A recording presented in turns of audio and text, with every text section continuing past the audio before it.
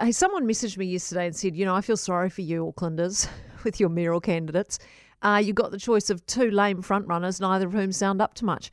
And it's true, it is a pretty average lineup. I mean, I think I've rationalised it in terms of viewing it as voting for a direction, not a person. I mean, I care about my city, like many of us.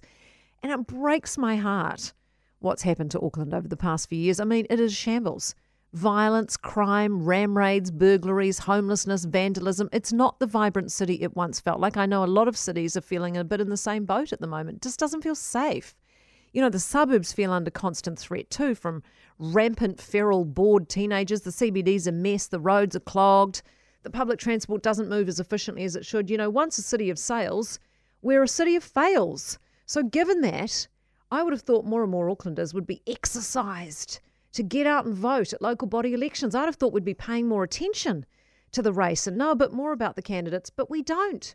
The latest poll showed 44% still don't even know who they're voting for. That's more people than either frontrunner has supporting them. Wayne Brown's nudged past Efeso Collins, but neither light up a room or sound that competent or enthusiastic enough to run our largest city. I mean, we vaguely know what they stand for. Centre-right Brown wants to trim costs and council wages and get things fixed and finished.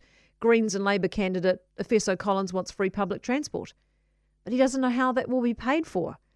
He doesn't know every time they ask him. Ultimately, it's got to be paid for somewhere. So the reality is it'll inevitably fall on ratepayers. So I'm just not sure how you sell hiking up our rates so that more people have the opportunity to may or may not catch a bus.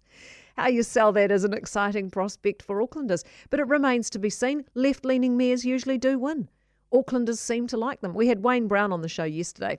He reckons Aucklanders have a clear choice between someone who wants to spend more and someone who wants to spend less. But do Aucklanders even know that? Is anyone paying attention? There's the argument councils don't do much, of course, and that a mayor is just another councillor. But I like to think they fight for a city.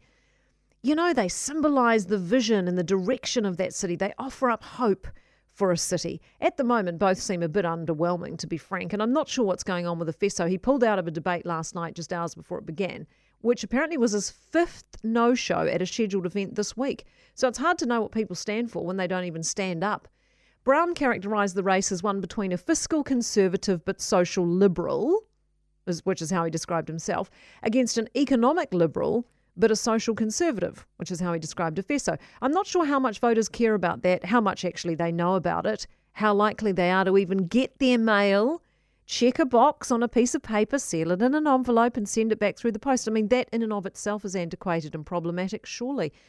Look, I know we say this every time local body elections roll round, but I would just love to see more people get out and vote, more people pay attention, just some love and care for the woeful state of our once awesome cities.